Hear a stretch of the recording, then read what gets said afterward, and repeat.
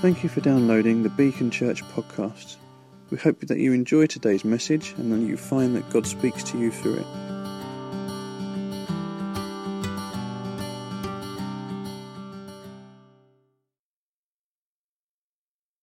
I'll pass it over. Oh, there you go. There I am. I just touched it. And the magic touch. Owen said that I was working over at Croydon for just over 20 years. I need you to know that I started work when I was 5. Okay? Just keep that in your mindset, that I missed school, I just went straight out to work. Because when people say things like the fact that I've been working somewhere for 20 years, it makes me feel really old. It really does. I'm not going to lie to you. I'm thinking, oh, okay, there you go. But that's I'll tell you a little bit more about me. I'm here all day today and I'm here tomorrow. So you're going to hear a lot of my stuff and you're going to hear a lot of my stories. So I'm trusting that I've got enough that will keep you interested and keep you awake. If I start seeing you nod off, I will do something to wake you up. I don't know what I'll do, but I'll think of something. I'm quite creative like that. I will work something out. I serve the church at Croydon. I ought to say that I'm married to a guy called Tim, who's very nice, and I have 2 sons. One is 19 and one is almost 17. So clearly, again, I'm not old enough to have those children. And I'll talk a little bit more about them as the day goes on, I'm sure. I serve our church as the evangelist, and I don't know if you know much of what an evangelist does or whatever, but some people think that an evangelist is basically, we've got that person on staff and it's their job to tell people about Jesus all of the time, and because we pay someone to do that, we don't need to do it anymore. There are people in my church that think that. Well, Jazz, it's your responsibility to go and tell people about Jesus. No. The role of the evangelist is to be able to go and equip the church to be aware of the mission that God has called us to. We're all called on this mission, aren't we?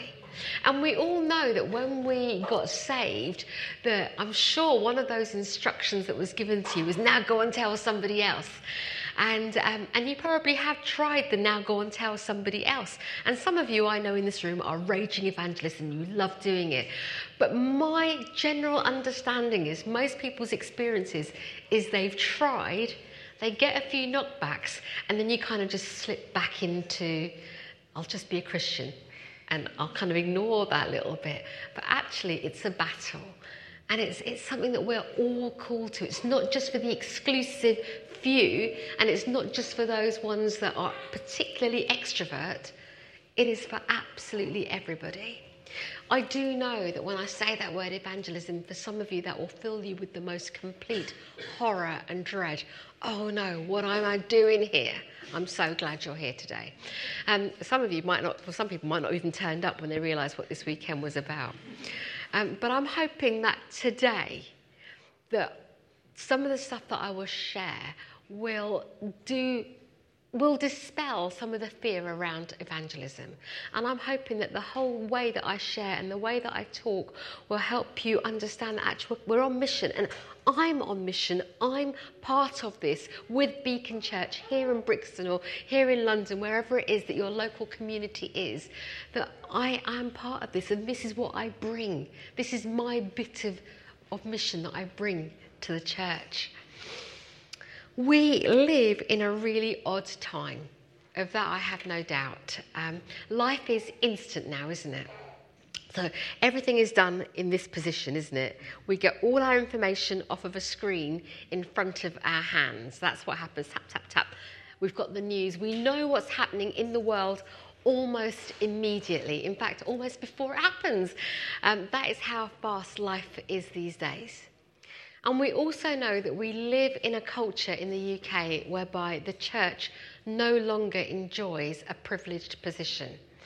You know, there was a time, not even that long ago, where the church kind of held some sway.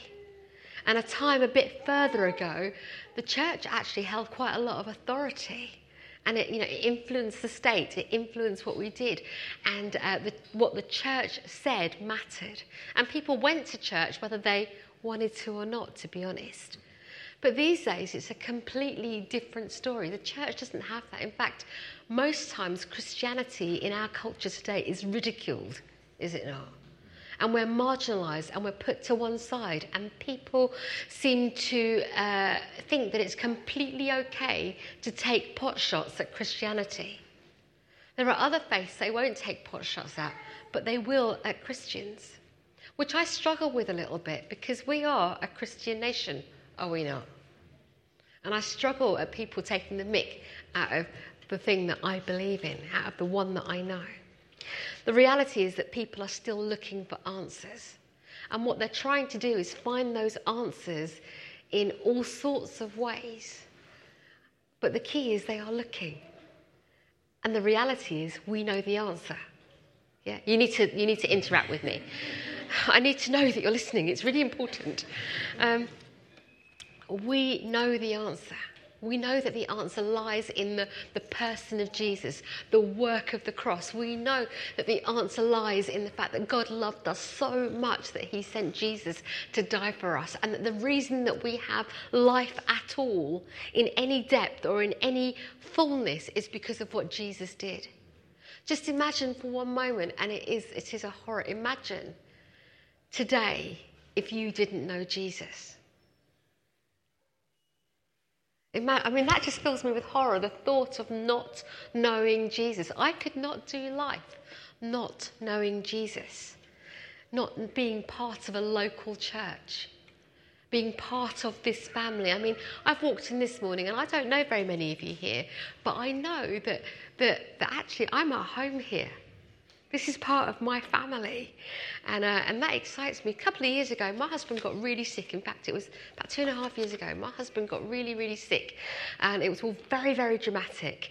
And he ended up with this really rare cancer that nobody's ever heard of. I'm not going to go into the details, but the first part of the journey, he was 3 weeks in Croydon Hospital.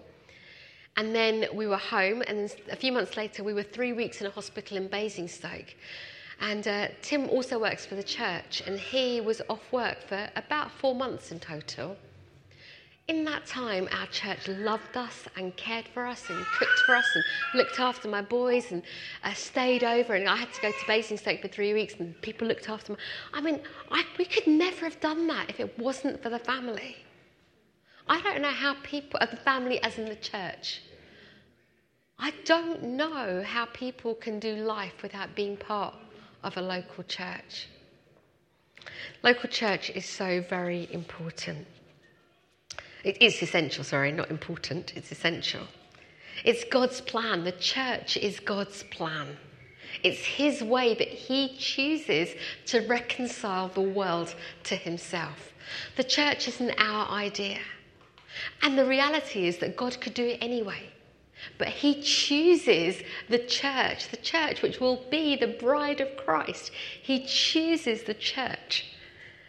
So I just need you to hold that. That's really important.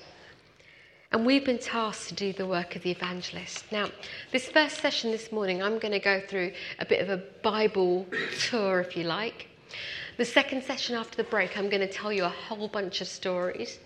And at the end of those stories, we're going to have some time of prayer and ministry. So I'm just letting you know what's going to happen. Then I believe there's some lunch in the park. Yep, cool. I haven't brought any lunch with me, so I'm hoping you guys have all brought some extra. And then this afternoon, some of us will be going out, doing a questionnaire. I'm going to explain that this afternoon, but I actually really hope that word some this morning, if you're thinking, maybe I will, maybe I won't, I'm hoping that by the end of our 2 sessions this morning, you're like, I'm in. I'm coming out, Jazz. I'm coming out. Who cares about what you're doing in the park? You're doing baseball or rounders or something? Yeah, that just won't be important. You'll be like, no, I want to be out doing what you're doing. So, let's start with Matthew 28, which is I hope you've got Bibles with you, or you've got it on your phone or your iPads or whatever. Matthew 28, verse 18. I'll tell you when you need to look it up. You don't need to look up this bit. Jesus said to them, all authority in heaven and on earth has been given to me. Therefore, go and make disciples of all nations, baptizing them in the name of the Father and of the Son and of the Holy Spirit, and teaching them to obey everything I have commanded you. and surely I am with you always to the very end of the age. If you've been a Christian any length of time, you will know that that is called the Great Commission, and it's the one that everybody cites as the reason that we go out. And the key to that particular verse is to go and make disciples, not to go and make converts, but to go and make disciples. And in our second session, I'm going to unpack what that looks like in reality for us. But we are all called to do the work of an evangelist. We're reminded of that in 2 Timothy. And if I'm really honest, my favourite and my best and my preferred method of evangelism will always be down to friendship evangelism. One-on-one, real, authentic relationships where you live your life before people and they observe your life, and I will explain how that happens in the second session. It's just my way of making sure you stay and come back for the second session. So we'll talk about that, and the easiest way to do that is tell your story, always. What I want to look at this morning is a completely different passage, but a passage that is very familiar to many of us. It's in Luke 14, verse 15.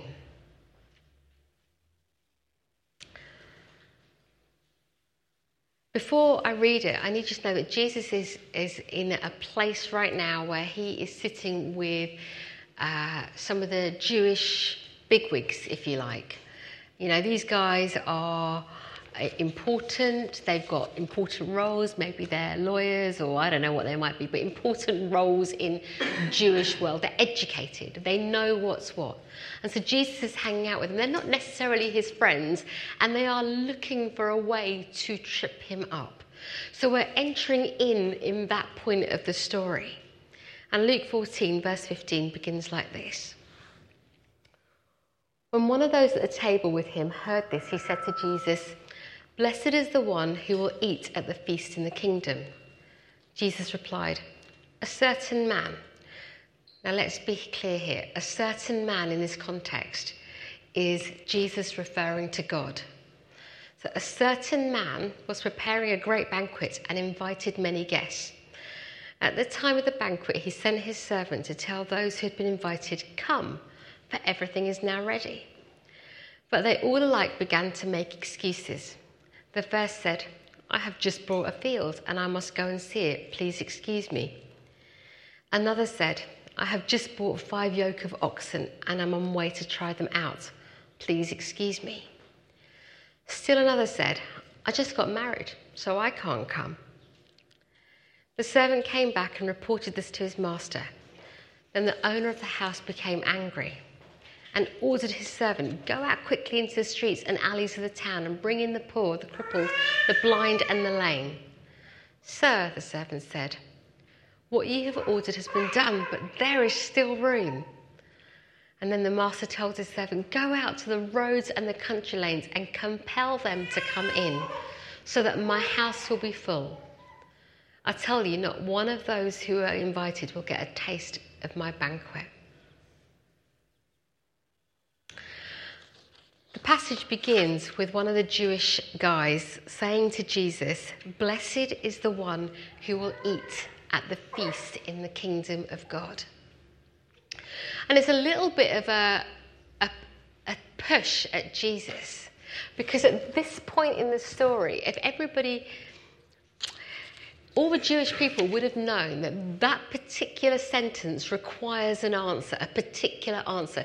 You know, like if I said something like, let's see if it works here. If I said, "God is good," what is the response you'd give me? All the time, God is good. Yeah, that's kind of what we hear. That's kind of the normal thing that happens. So this particular phrase, back in the day, had a particular response. And I guess this Jewish leader's provoking Jesus. Oh, is he going to respond correctly? Has he got a cleverer remark than the response that he's supposed to give? And so Jesus doesn't respond the way that he's supposed to, and he tells this story. But this story is really picking up from a prophecy in Isaiah. So if we turn quickly to Isaiah 25, which is what Jesus, where that statement comes from, what Jesus is now referring to. It says from verse 6, On this mountain, the Lord Almighty will prepare a feast of rich food for all peoples, a banquet of aged wine, the best of meats and the finest of wines. See, Jesus knew which passage he was referring to, and so he uses the illustration of a banquet. On this mountain, he will destroy the shroud that enfolds of all peoples, the sheet that covers all nations. He will swallow up death forever. The sovereign Lord will wipe away the tears from all faces. He will remove his people's disgrace from all the earth. Isaiah, so this is way before Jesus, it's back in the Old Testament. Isaiah is a prophetic book, and Isaiah is prophesying all that will happen at the end. And this is a passage of complete inclusivity. It includes the Jews, it includes the Gentiles, it includes everybody. And there's huge promises that death will be swallowed up forever, that the sovereign Lord will wipe away every tear from all the faces. He will remove people's disgrace. It is a beautiful painting or a picture of that is to come. You know, you need to be excited by this. Look excited. You know, this is what we're promised. We're promised this. We live in the good of this. We live in the fact that we will not die, that we will live forever and ever and ever, and we will get to be with Jesus, that we have a hope that is far more than anything anybody could offer. But do you know how Chinese whispers works? You know, one person says something to somebody and then it just gets exaggerated, and by the time it gets to the end, the whole meaning of what has been said happens. So at the same time that this was prophesied, there were also writers, and this was taught in churches. But this passage got twisted and twisted and twisted and twisted. So some of the other writers, or other, I don't want to say translators, but at the time. So, for example, one of the pieces of writing from Targum says this: Yahweh of hosts prepares for all the people in this mountain a meal. Still sounds quite similar. And although they suppose is an honour, it will be a shame for them, and great plagues, and plagues from which they will not be able to escape. And suddenly, that passage that was of beautiful, paints a beautiful picture of that is to come, has been twisted. And the Jewish people are hearing stuff like this. Enoch writes this: there will be a great banquet, and Gentiles will be included. So he's got that bit from the scriptures. But the angel of death will use his sword to destroy the Gentiles. The banquet hall will run with blood. What happened? Isaiah's painted this beautiful picture of that is to come. It's been twisted. And then another particular writer wrote this. I can't say his name, so I'm not saying it. But I've got all the information if you need it. No one can attend the banquet who is smitten. No one can attend the banquet who is smitten in flesh, or paralysed in his hands, or feet, or lame, or blind, or deaf, or dumb, or smithed in his flesh with a visible blemish. Anybody got a spot? No, we wouldn't be allowed in, according to this translation of Isaiah's passage, because Chinese whispers happened. And so the Jewish people are being taught all this bizarre stuff, and they're hearing it, and you know how it all gets through, and it gets through, and it gets through. And going back to the original passage, you discover that actually God just is including everybody. But suddenly these passages are not including people, and we get this hierarchy. So the only people that are sitting around Jesus at that particular time are the ones that possibly may qualify. But I reckon they probably had a spot or two. So the appropriate response to that sentence that the Jewish guy said to Jesus was simply this: oh, that I might be good enough. Oh, that I might be found good enough. How depressing is that sentence? Oh, that I might be found good enough. That was the response. That's what they were supposed to say. We obviously live in a different world because we know that we have been qualified, that we've been made right, that we are good enough because of what Jesus has done.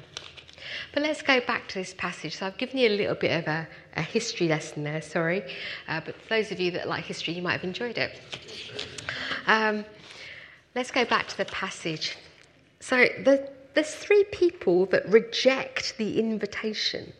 And normally when I've heard that passage or when I've read it, I've kind of understood that passage as, well, they just kind of missed out. They look like pretty lame excuses, but they've obviously got different priorities and they've just missed out. Except I've been looking at it and I've realised that, I've come to know that actually these guys were being really, really rude. Rude beyond belief. So the first guy basically says that he's in the middle of a land deal and so he can't come to the banquet. In Israel, back in the day, land is scarce now. To buy land would have taken months and months, if not years, of negotiation. You don't suddenly think, oh yeah, there's a banquet today that I've already agreed to go to because I've had the invite. Oh, now I've been told to come. Oh, I think I'll just ignore the invite and pop over and look at my land and walk around and check. Because actually there'd have been much more going on. I mean, imagine trying to buy a house today. That takes long enough, doesn't it? Or even renting these days, trying to get the right place in the right moment. That's just a lame excuse. It's just an excuse. It's akin to saying, I'm just washing my hair tonight. The second excuse, ruder still. I'm going to go and check my oxen. Come on, there's a party. What are you going to do to go and check your oxen? You know, you've got 5 pairs of oxen, great. You're going to what? Check that they're looking all right, that they're still in the shed, that they're out doing their work in the fields. Buying oxen was also a big deal in those days. It was negotiated and it was, worked out. And actually working them out in pairs was a really, really huge thing because you have to have oxen so perfectly matched that, everybody's nodding at me, you all know this is great. So perfectly matched. Have you done this recently? Oh, no. That they tire at the same rate. If they don't tire at the same rate, they end up going round in circles. That's what happens. So, that they work hard on making sure that oxen are correct. You don't just go, oh, yeah, it's a party tonight. Now I've got to go and check my oxen out. That's just rudeness. They are being deliberately rude. And then the last one, I just got married and I'm going to go, that is so shameful. To refer to your wife in that context publicly in the Middle East back then was shameful. One of the Hebrew scholars writes that to talk about your wife like that publicly, because obviously he's going, I'm going to go home for a bit of, that's what he's basically saying. Even I can't say it here. And we're in 2019 and I'm in Brixton, and in Brixton pretty much everything goes from what I can work out. One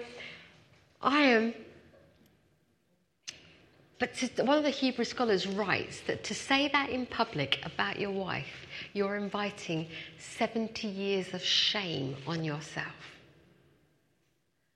That is rude. It is so rude to say this. So these 3 men in this particular story are rejecting the invite and then they are throwing it back. They are being unbelievably rude. And so the servant comes back and he has to report this back to his master. And the master, just in almost one line, shows the most phenomenal grace. Incredible grace. Grace that's been extended to us. Because in just one moment in that particular thing, everything in the passage in the Bible, everything turns. And he sends the servant back out and he says to the servant, go back out. I want you to go and invite those that were not invited. There is space. I'm still going to have a party. Now, you could imagine that the master, you and I, if we were all rejected by all these people, because there's obviously a conspiracy to reject the master, you can imagine that he'd be upset. You could imagine that he'd get really angry. You could imagine that he'd want to speak badly of those three people. He might just want to sit in the corner and eat worms, I don't know. But he'd want to you could imagine that he'd want to get them back. And he'd want to moan about them and complain about them and like have a little bit of a pity party and tell everybody that would listen about what these people have done to him. But no, what he does is, and I've got a banquet. I'm going to have the banquet anyway. I'm going to have this party and I'm going to invite other people to my party. And so he goes out and he tells the servant to go and invite the others, the ones that weren't in that room. So the first tier of invitees, if you like, were the select few. But then there were the Jews who were outside of that, who weren't in the room, who maybe did have a spot or a blemish or were deaf or dumb or handicapped or something in any way. He went out and told them to get them, and they came. And they came. And the servant comes back and he tells the master, oh, these people have come, but wait, there is more room. And so he's instructed to go again, and he's to go outside the city walls and to bring in those that aren't even Jews, to bring them into the banquet. And the master's very clear. He says, compel them to come in. Because imagine if you don't normally get invited to stuff like that and suddenly you get an invitation to say, come. You're likely to think, well, surely you don't mean that. Surely that's not, you'd have to compel people. I don't mean like pick them up and walk them in and march people into the church or march them into the kingdom. What I mean is convince them, compel them, show them that they're wanted, that they have a place, that they have an invite. And so the servant goes out and he brings them back in.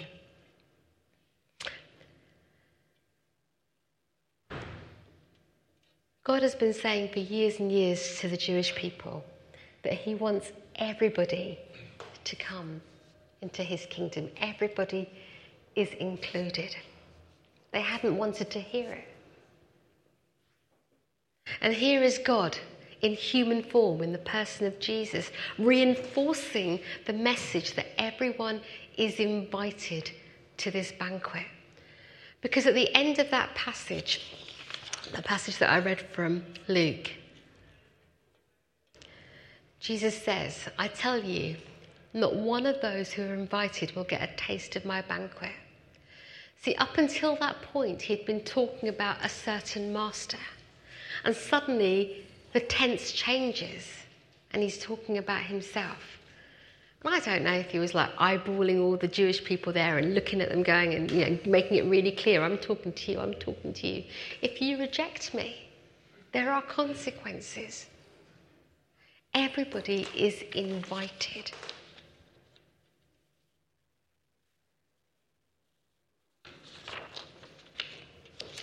It's a sobering thought, isn't it? There's something really lovely in the story. Jesus doesn't waste his words in any of his parables. Jesus could have easily just given the invite out to everybody to start off with, but there was a purpose in sending the servant out. And he allows the servant to grow in God's vision. See, the servant went out the first time and came back and was probably a little bit fearful. At that point, the servant just worked for the master. It was his salary, it was his job, that's what he had to do.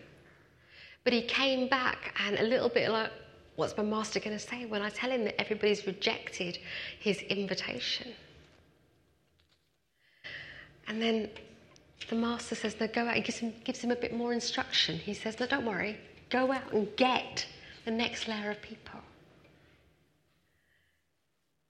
And the servant begins to work it out for himself. Because the first time round, it didn't work out. But the second time round, suddenly people are coming in.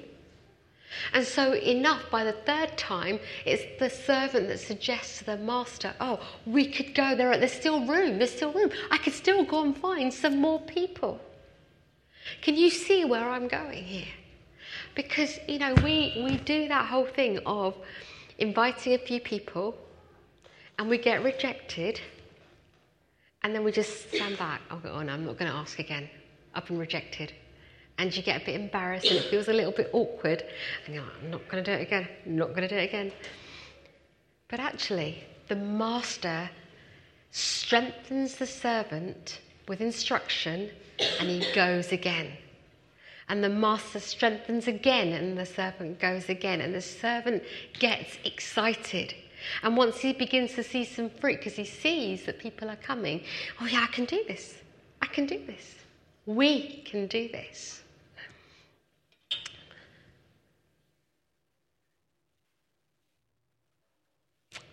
Jesus is enough. I don't know why you come to church on a Sunday morning, or why you're part of Beacon, or why you're part of church full stop, I don't know. I'm really hoping it's not because it's just a nice place. I'm really hoping that you don't come to church just because you hang out with some nice people and that people will listen to you. And if they say, how are you? And you've said you've had a rubbish week, people will be really kind and they'll pray for you. I'm hoping that's not the only reason that you turn up to church, that it's some sort of club that you do on a Sunday morning. You see, if Jesus is the Son of God, and if Jesus died for us, and if Jesus is the reason that we live, then this invitation matters. It really matters. If Jesus is the reason that you wake up in the morning, then this invitation to other people matters. I can't stress that enough. It's the most important thing you will do, to invite other people. And we invite them to our alphas, and we invite them to toddler groups, and we invite them to all the different things that you might do as Beacon Church. I should have looked up what you guys did as a church. I'm presuming you do those things. Coffee mornings? Yeah. Parenting things? Yeah, I don't know. But anyway. But sometimes, here's a challenge. I think we act as though Jesus isn't true. That Jesus is the thing that we do on Sunday mornings, possibly what we do in the mornings before we go to work. You know, we have a little quiet time, or we play a little, I don't know, whatever app you're listening to for the Bible. But if we don't feel passionate about telling those that are around us, it doesn't match up to what we are, who we are worshipping on a Sunday, if you like. We need to look for that passion. The servant got it. It was his personal journey. He knows his master and he does what his master has asked him to do. But when the servant gets it, he takes initiative. The master walked alongside the servant. He didn't leave the servant on his own to guess. God doesn't leave us on our own to guess. He sends us. There's a second part to this challenge.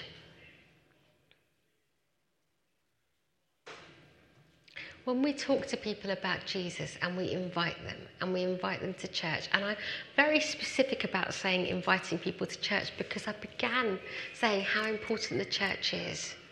And I began by saying, actually, this is where people will find freedom.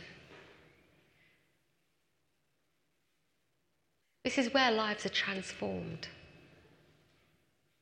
This is where they'll hear the truth and the reality of Jesus, and they will grow in him and they will be discipled.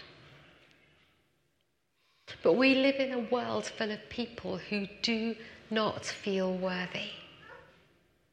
We live in a world where people do not feel good enough. Actually, Phil and I were having that conversation just before, weren't we? We were talking about the fact that my kids aren't really into school. They're just not. They don't do school. And I know Phil's a teacher. We were just in that little education conversation. And they really haven't enjoyed school. And they're both at college now. And I said my youngest is about to take his GCSEs. Unlikely that he's going to get any GCSEs. I don't want to speak that out badly over him, but I know my son. The reality is, I know that my child will land on his feet. He just has that personality. He absolutely will make himself do whatever it is that he needs to do. And I know God has got a call on his life. But the world measures my child, because I get reports, on his academic ability and his, position in the class. And when I measure him that way, he doesn't look very good. He's gorgeous. He's a beautiful, beautiful child. He's loving. He's kind. He's thoughtful. He has lots of gifts and talents. They're just not going to be exhibited in a classroom. And yet my son has that anxiety around him. I'm not good enough. Mum, I'm not like you. I can't do school. We live in, and we've given him every opportunity. And he still feels that. People do not feel that they belong. We have people who are on the margins of society all of the time. I think everybody thinks that everybody's invited to a party that they're not. I meet people like that all the time. There are people struggling with illnesses or disability, anxiety, money worries, language barriers, housing, or just overwhelmed by the pressures of parenting alone. There are people struggling out there that actually, if they were to come to know Jesus, those things don't disappear, but they would be able to handle them completely differently. You know, when Tim was sick, for all that time, a lot of my friends that don't yet know Jesus, I don't like calling them non-Christians, so they're either pre-Christian or they don't yet know Jesus. Because you don't want to be a non-anything, do you? And they were, the number of times they remarked on the kindness of the church. They're like, what, they're cooking you more meals? They're cooking you more meals? Yeah, they're cooking me more meals. And, actually, I can tell you, I might save that one for tomorrow. I'll save that story for tomorrow. And, I sailed through that time. Yeah, I cried. And there were people that cried with me. There were some difficult moments, and there were people that stood with me and lifted me up. But remarkably, we've come through that time. Tim is really well, by the way. Sorry, I should have said that. He's well now. We've come through that time in quite a remarkable way and relatively unscathed. It was a difficult time. People face times like all of the time. But when you know Jesus, you can handle it. And that's what we're offering. You know, we're offering freedom in Jesus. Jesus is enough for them.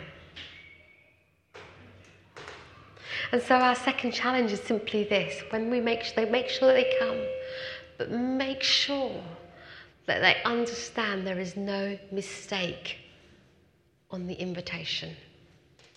When you bring people to church and they come here by whatever way they got here, make sure there's no mistake. Make sure that they feel that this is the seat that is for them. That it wasn't that they got someone else's invite that day, but know that it is all for them. Give them all the attention, lavish the attention. Help them understand that they have come home. That this is the place for peace, place for transformation, that the invite is for them. Jesus never left us on our own. He didn't give us the command first to go and make disciples, but he promised us the Holy Spirit, and he gave us the Holy Spirit first. And we do this with the power of the Holy Spirit. We invite with the power of the Holy Spirit. Tomorrow, I'm preaching again, and I'm going to preach, I presume you already know this, I'm going to preach a very clear gospel message. I'm not going to hide who Jesus is. I'm going to present all that Jesus has done in all the best way that I can possibly do it. Describe his glory, describe his majesty, and describe why he had to die. And I really trust that you have invited people for tomorrow. And nobody's going to have a register to check, because that would be wrong. But if you hadn't invited, can I urge you to invite today? Get on your WhatsApp or your text messaging or whatever it is. And whoever you've got in your mind, even right now, invite them. Look, it doesn't matter if they reject your invitation. That's not your responsibility. That's God's responsibility. I want you to be the inviter, to invite tomorrow. We're going to go out this afternoon. We might get the opportunity to invite for tomorrow as well.